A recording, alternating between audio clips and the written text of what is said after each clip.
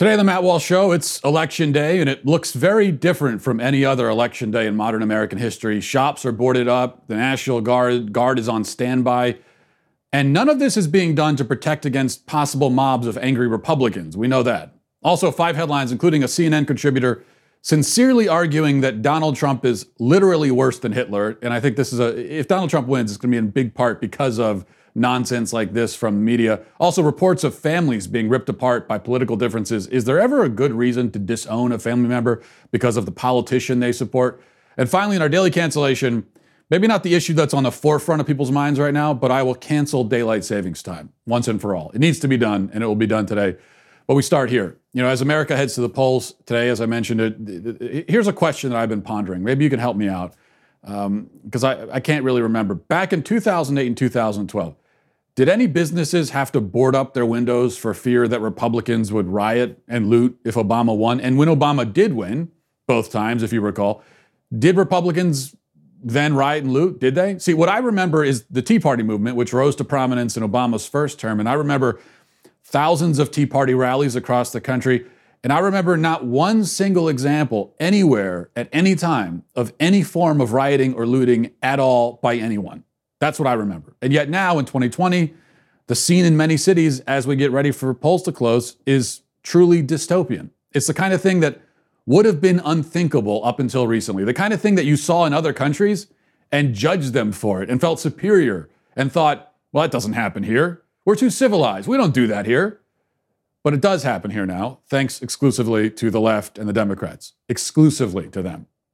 Businesses across the country are boarding up. The National Guard is being called in. Preparations are being made for violence and chaos because of a presidential election.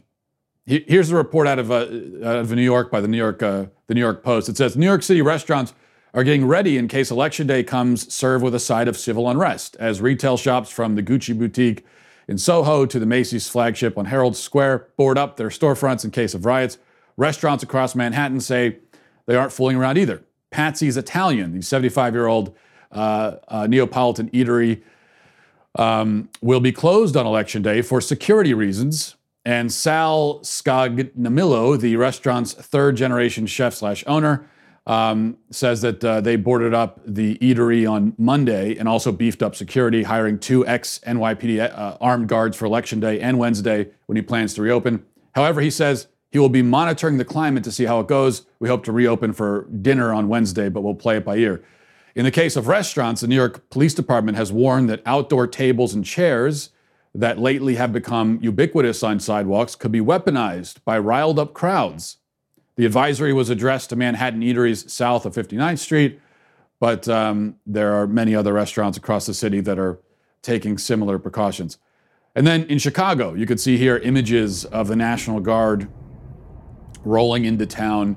A report by CBS in Austin talks about all the business owners boarding up in that city. It starts like this. It says, on the eve of Election Day, some Austin businesses were busy boarding up their storefronts in anticipation of the Election Day unrest. These are scary times, especially for my employees, said Jagat Patel. Patel's the owner of 7-Eleven on Congress Avenue. He says crews began boarding up his business with wood and plexiglass on Sunday. He says it's something I thought I would never have to do.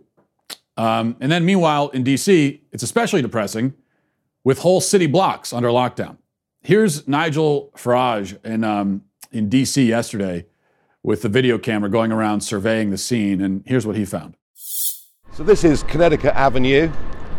It's the road up. We're not more than sort of half a mile away from the White House.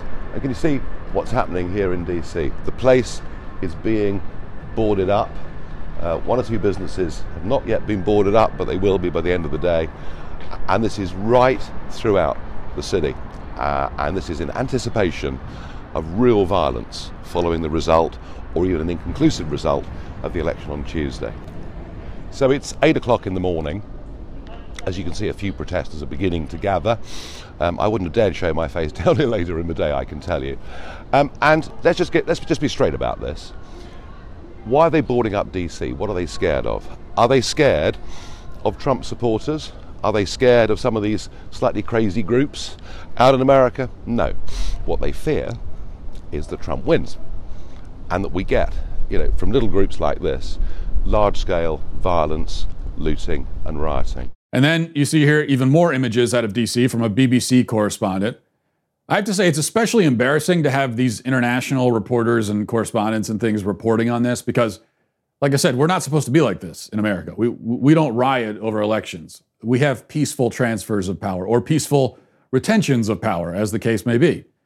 But that era seems to be over, or most people think it's over. At least our confidence in having peaceful elections is gone. And for good reason. But why is it? Why do these business owners think that they have to put plywood over their storefronts? Are they worried about rampaging Republicans? Are they concerned about thousands of QAnon devotees descending on their cities? No, they're worried about leftists. They're worried about Democrats. They are worried about the reaction from the left should Donald Trump win. Nobody is concerned about the reaction to a Biden win, except for the possibility of celebratory rioting, which may well happen. But nobody thinks that Republicans will take to the streets and start stealing consumer electronics from department stores in response to a Biden win. That won't happen. I'll say it right here. And I'll eat my words if I'm wrong. I'll say it will not happen, period. And we all know it won't happen. Here's the truth, and this is not a simplification. It's the reality. Not all leftists are rioters and looters, but all rioters and looters are leftists. This is exclusively a phenomenon on the left. It is exclusively a tool, a weapon of the left. And if you want to talk about rigged elections, the main rigging happening in this election is the implied threat of violence should Donald Trump win. I have no idea how many people in cities, in cities and business owners especially, will vote for Biden simply because they're afraid of what will happen to them and their livelihood if Trump wins and the mob becomes enraged. But I'm fairly sure that there are a not insignificant number of people who are at least tempted to vote against their political beliefs and interests purely out of fear of the mob. And I can understand that inclination. But also, it's exactly why you can't vote Democrat. Putting everything else aside, if Democrats win, the mob wins. A Democrat victory is a victory for mob rule, mob justice. Yes, the mob will have its tantrum if it doesn't get its way. The rioting and looting is disturbing and sad, and if you're in the middle of it, it's terrifying. But the much more disturbing, sad, and terrifying prospect is that these people should get their way, should seize power, should have more than umbrellas and glass bottles to use as weapons against their political enemies. That's the terrifying thing. The mob cannot win. It must not win. It's gotten its way far too often, whether it's the violent mobs in the street allowed to destroy whatever it wants, or the cancel culture mob on social media, bending people to its will, extracting phony apologies through threat and blackmail. The mob in both forms is, first of all, always on the left, and second of all, always wrong, always evil, must always be opposed, denied, rejected. Whatever the mob wants, we should always do the opposite. When you've got a mob of people threatening violence, if you don't do X, Y, Z, that in and of itself is a very good reason to do ABC. And I hope that's the result today, and I pray for that result, but we'll find out soon enough.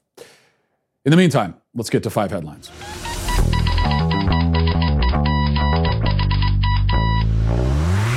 Well, as we talk about voting, there's another kind of sort of voting you can do, and that's with your wallet to support companies that support you. And it's really important to support companies that have your back in the culture, that believe the same things you do and stand for the same values you do. And I could tell you one company that definitely falls in that category, and that's the pro-life phone company, Charity Mobile. Charity Mobile is a great company, great service, and 5% of your monthly plan goes to the pro-life, pro-family charity of your choice. So you can decide what charity you want some of that to go to, and that's where it will go. New activations and eligible accounts get a free cell phone with free activations and free shipping. And look, there's no contracts, there's no termination fee, so they're not going to try to, stop you from terminating by leveling some sort of fee. And there's no risk with a 30-day guarantee. But at the same time, I think if you use Charity Mobile like I do, you're going to find that none of that matters because you're not going to want to leave anyway. It's such a great company. There's live customer service based in the USA, and you've also got the ability to, protect your kids and your family by blocking use of cellular data, picture messages, text messages. You can have those parental locks if you need them. A lot of other perks as well. Free usage alerts, free app to monitor your usage, pay your bill, many other things. I know I use that with my Charity Mobile phone. And here's what it comes down to. You can help to build a culture of life in America, and you can turn everyday living into effortless giving to the charity of your choice, and it really is that simple. So call Charity Mobile at 1-877-474-3662 or chat with them online at CharityMobile.com. All right, well, all eyes are on Pennsylvania today, which makes this tweet from the Attorney General of Pennsylvania all the more disturbing. He tweeted this on Monday afternoon, hours before the polls even would close, of course, or had even opened, in fact. This is what he said. If all the votes are added up in Pennsylvania, Trump is going to lose. That's why he's working overtime to subtract as many votes as possible from this process. For the record, he's 0-6 against us in court. We've protected voting rights. Now ignore the noise and vote. Okay. The second part of that, whatever. He's telling people to vote, fine. But the first part of it, is it just me, or is this guy indicating that he knows the results of the election before it's actually been decided? He said, he declared it. Trump's going to lose. So this would seem either to be an attempt to suppress Republican votes, the complaints about voter suppression on the left. This seems like voter suppression, suppressing Republican votes by telling people that there's no point. Biden's already won.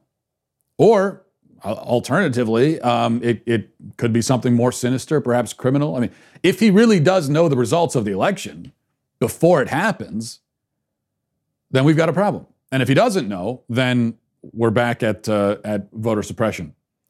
Number two, the CNN contributor and supposed expert on mental health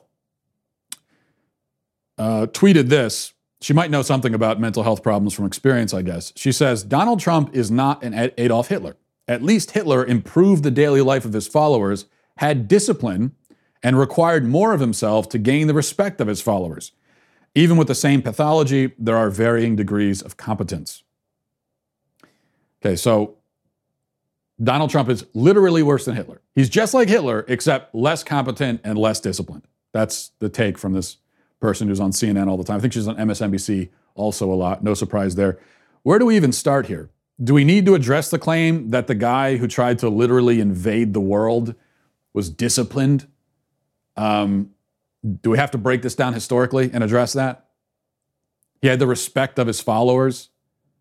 When you require respect or you get sent off to a death camp, that's pretty easy to extract respect. Though it's not really respect; that's just people in fear because they're living under tyranny. But probably it's not necessary to analyze this historically. I think I'll just leave it at this.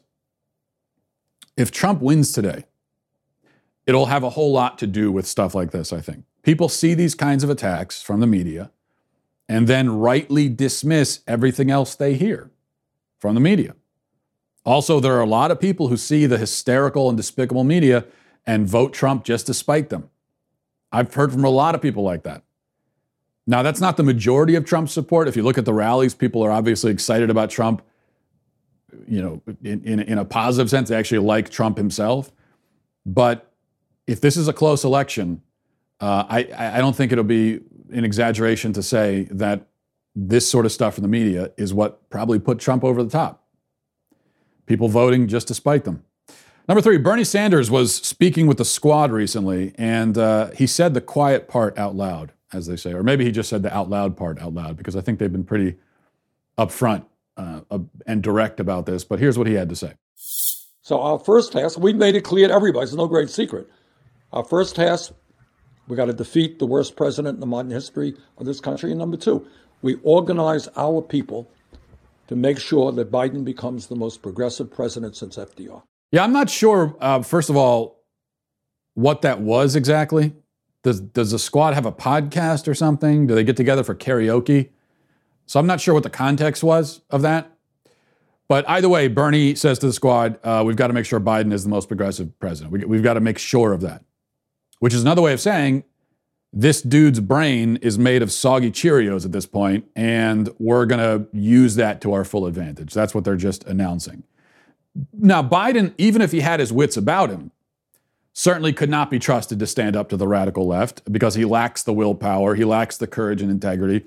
He's just a mediocre man, a career politician. Almost all career politicians, by necessity, are exemplars of mediocrity.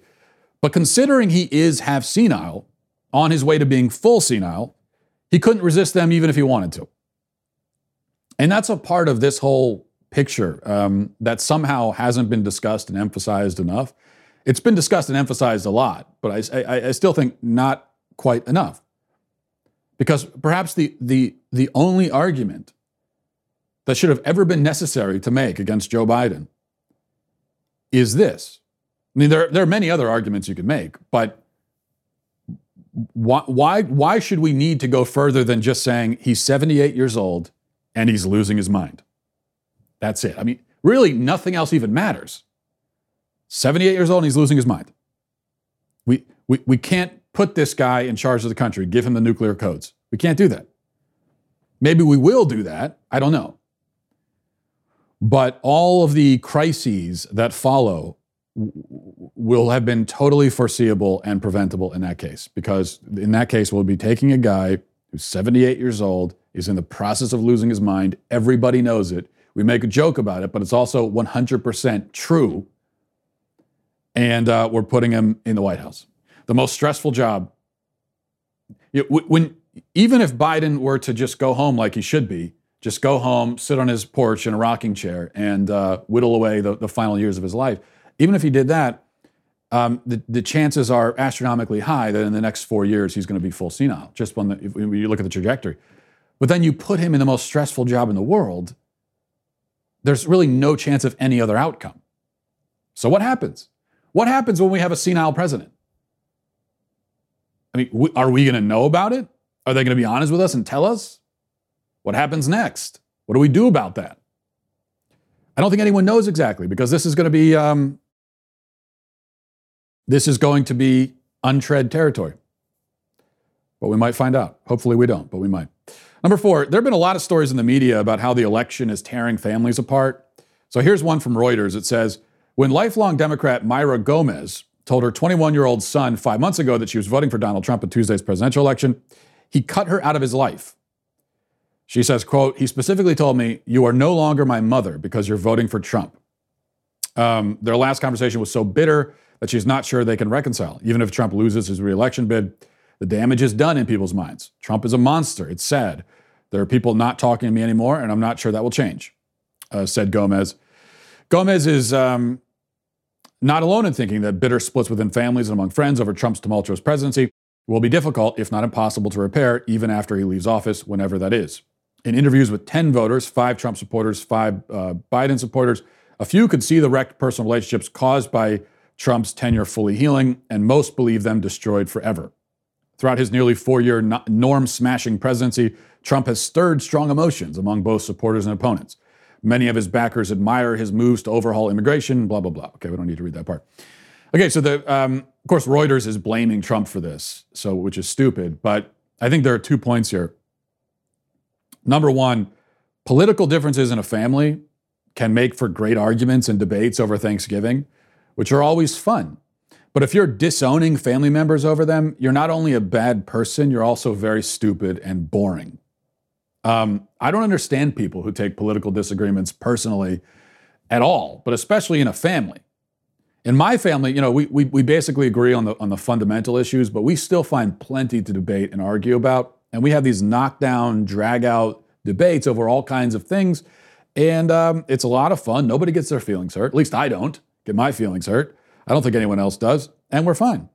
Just imagine being a grown man and running away crying, saying that you never want to talk to your mother again because she disagrees with you politically. My God, I can't wrap my head around that. I cannot even contemplate having a political debate with my mother and getting so emotional that I run away screaming, I never want to see you again. Get away from me. I can't imagine reacting that way to anything, least of all a political debate, and even less a political debate with my family. So learn to embrace these arguments and differences. It keeps things interesting. Imagine if you were in a family and everyone agreed about everything and there was nothing to discuss or debate. I can't imagine living in a family like that. Number 2, another point though, that I always think about when I read stories like this, which is, why are you talking to the media about your family drama in the first place? So I'm sorry for Mrs. Gomez that her son is treating her this way, but what a reporter from Reuters calls you up and says, hey, I was wondering if you wanted to air your dirty laundry about your family in front of the entire world. I'm doing a story. Do you want to tell the entire world about the strife in your family, in your home? Do you want to? Oh, you do? Great. That's another thing I can't imagine. So those are the two tips to take away. If you have debates in your family, that's good. It's a good thing. It keeps things fresh and interesting. But if you do have serious strife and drama, maybe keep it out of the media. Keep it off of social media too. We have an epidemic of oversharing in this country. Much of it happening on social media, but also through traditional media as well. Nobody needs to know. No one needs to know if you hate your mother or if you're having problems with your son. No one needs to know that. Okay, number 5. Let's see.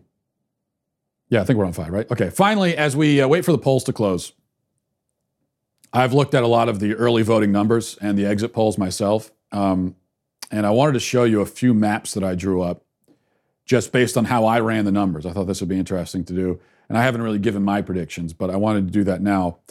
So first of all, this to me is the most plausible scenario, and I'm going to say right now, this is my official 2020 prediction. And you can look at the map here. I've got Kanye West winning 286 electoral votes and becoming our next president. As you can see there, Kanye takes California, Texas, Florida. Biden takes PA. Trump does pull out a victory in Minnesota. This, I would say, is the most likely scenario. And I think we can all agree that if it does happen, it'd be pretty great. Let me show you. Let me show you my nightmare scenario. And I can't rule this out. Here's the map right here. As you can see, the whole country has turned into an emoji. This, again, for me, is the nightmare. Montana and Minnesota are the eyes. South Dakota is the nose. Then you got the mouth there, smiley face. Horrifying, but a possible outcome. And I'm a little worried about this also. This is kind of a horse, as you can see. Washington is the head. Idaho's the mane. That could be a horse or a giraffe, I don't know. But this is a concern. So we just don't know how it's going to end up at this point, or what picture the country will ultimately draw. But we'll know soon, hopefully. And this is the kind of analysis that you get from this show. Everyone else is doing serious election analysis and predictions, and I'm over here like, look, mommy, I drew a horsey. That's me. That's the kind of political pundit I am. What else did you expect, really? If you're looking for intelligent political analysis, I don't know why you came to me in the first place. Speaking of intelligent political analysis, I can tell you where you can get it. The presidential election is happening now, and our live stream starts today at 3 p.m. Eastern, 12 p.m. Pacific, featuring special guests, live interviews, and more, leading up to our evening show, where we will be covering the results with you in real time. And even better, you can join Daily Wire now, get 25% off with code ELECTION, so you can watch all of our election coverage live on our Apple TV or Roku app. Members get our articles ad-free, access to our live broadcast. You get 3 hours of Ben Shapiro show. You get all of these perks, as well as you can, if you become an All Access member, you get to join our All Access Live every night with one of our hosts where we have a discussion. And you also get not one, but 2 Leftist Tears tumblers. So lots and lots of perks there. If you want to watch the election again, dailywire.com, get 25% off your Daily Wire membership with code ELECTION when you sign up today. All right, let's get to our daily cancellation. Now, for our daily cancellation today, I know this isn't the issue that is most important to people right now, but it's important nonetheless. That's why today I'm canceling daylight savings. See, what happens every time we fall back, as we did on Sunday, is that I have to listen to a bunch of people talk about how great it is to get an extra hour of sleep. But I always know that those people are not the parents of young children, because any parent of a young child knows that kids don't follow daylight savings. They don't care what the clock says. So you push the clock back. All that means is that now we're waking up an hour before the crack of dawn instead of waking up at the crack of dawn like normal. My kids have been waking up at 4:30 ever since daylight savings ended. Admittedly, our situation is compounded by the fact that we moved to Tennessee and went back an hour, then we moved back another hour from daylight savings. So my kid's biological clock is still 2 hours in advance of what the clock says, which makes it harder when I have to listen to all of these privileged, well-rested people go, oh man, so great to get an extra hour of sleep. Refreshing. Really? Is it great? Is it refreshing? That's good. Tell me more about that. Tell me more about how great it is. I haven't slept I have not slept past 6:30 in 7 years. So tell me more about waking up at 9 a.m. I'd love to hear it. I'm so happy for you. And we're being put through this for no reason. Daylight savings is totally arbitrary and pointless. I remember in school, they told us that, we do daylight savings for the farmers, right? But this is just one of the many random things they lie about in school for no reason. It actually has nothing at all to do with farmers. Why would it? How would it help farmers for us to randomly move our clocks forward and then back? They have to be up early to milk the cows regardless. Cows aren't going to adjust their schedule any more than my kids will. Neither will their crops. So this was not done for farmers. Do you know why it was actually done? I bet you didn't know this. It was done so that a New Zealand bug collector could have more time to collect bugs. That's true, I think. That's what I read on Wikipedia anyway, 5 seconds ago. A guy named George Hudson in 1895 decided that he wanted more time after work to look at beetles or whatever, so he proposed that we move the clocks forward and pretend that it's later than it really is. And everybody was like, okay, sounds good. And we all agreed to just pretend that time had shifted so that this freak could play with his bugs. Now, I may be condensing things a little bit. Daylight savings wasn't actually adopted nationwide in our country until 1966 with the Uniform Time Act, when the president signed a law simply declaring that the time will move forth and then back, or that we all must pretend that it moved. Think about how crazy that is. It's like a law that says that we all have to speak in Pig Latin on Tuesdays or wear yellow pants and hop up and down for 14 seconds every third day. But it's worse than that because we're trying to move time itself. We're trying to manipulate actual dimensions of reality, and not even in a cool or interesting way. I mean, if we're going to do this, why don't we all decide that March doesn't exist? Just wipe March off the calendar. That way we get to the summer faster. We could pass a law and call it the March Erasure Act of 2021. And from henceforth, there's no March. If you had a birthday in March, you no longer exist legally. So you will be killed. We could talk about that part of it, but you get the idea. Or here's something better. Let's turn Thursday into Friday, Friday into Saturday, and then we can give ourselves 2 Sundays, thereby creating a 4-day weekend. Or we could get rid of time, days, months, and years completely, and instead, your age will be judged based on the number of pigeons you've seen in your life. So a person who lives in the city might be 6,000 pigeons old, while someone in a pigeonless area might be 3 or even 0. We could do this. We could move time forward and back. We can do this too. Or the alternative, we could just let the time be the time. Let the clocks run. Stop playing God. Stop tormenting parents with young children. And live our lives with clocks that operate consistently, not arbitrarily. This is something to think about as you vote today. Or I guess not, because no candidate has made it an issue, sadly. Maybe next cycle. But I believe there is just no good argument anymore for daylight savings. The only argument for daylight savings is just that it's what we do. That's the only argument. If you ever talk about this with someone and someone defends daylight savings, their entire argument is just, yeah, but this is just what we do now. Okay, well, let's stop doing it. The bug collector has tormented us for over 100 years. Let us free ourselves from this maniac once and for all. That is my final message to you on this election day. And remember, again, to tune in very soon, dailywire.com, as we're going to have election coverage. It might get a little bumpy tonight and into tomorrow, but we'll see. Pray for our country. Godspeed. If you enjoyed this episode, don't forget to subscribe. And if you want to help spread the word, please give us a 5-star review. Tell your friends to subscribe as well. We're available on Apple Podcasts, Spotify, wherever you listen to podcasts, we're there. Also, be sure to check out the other Daily Wire podcasts, including The Ben Shapiro Show, Michael Knowles Show, and The Andrew Klavan Show. Thanks for listening.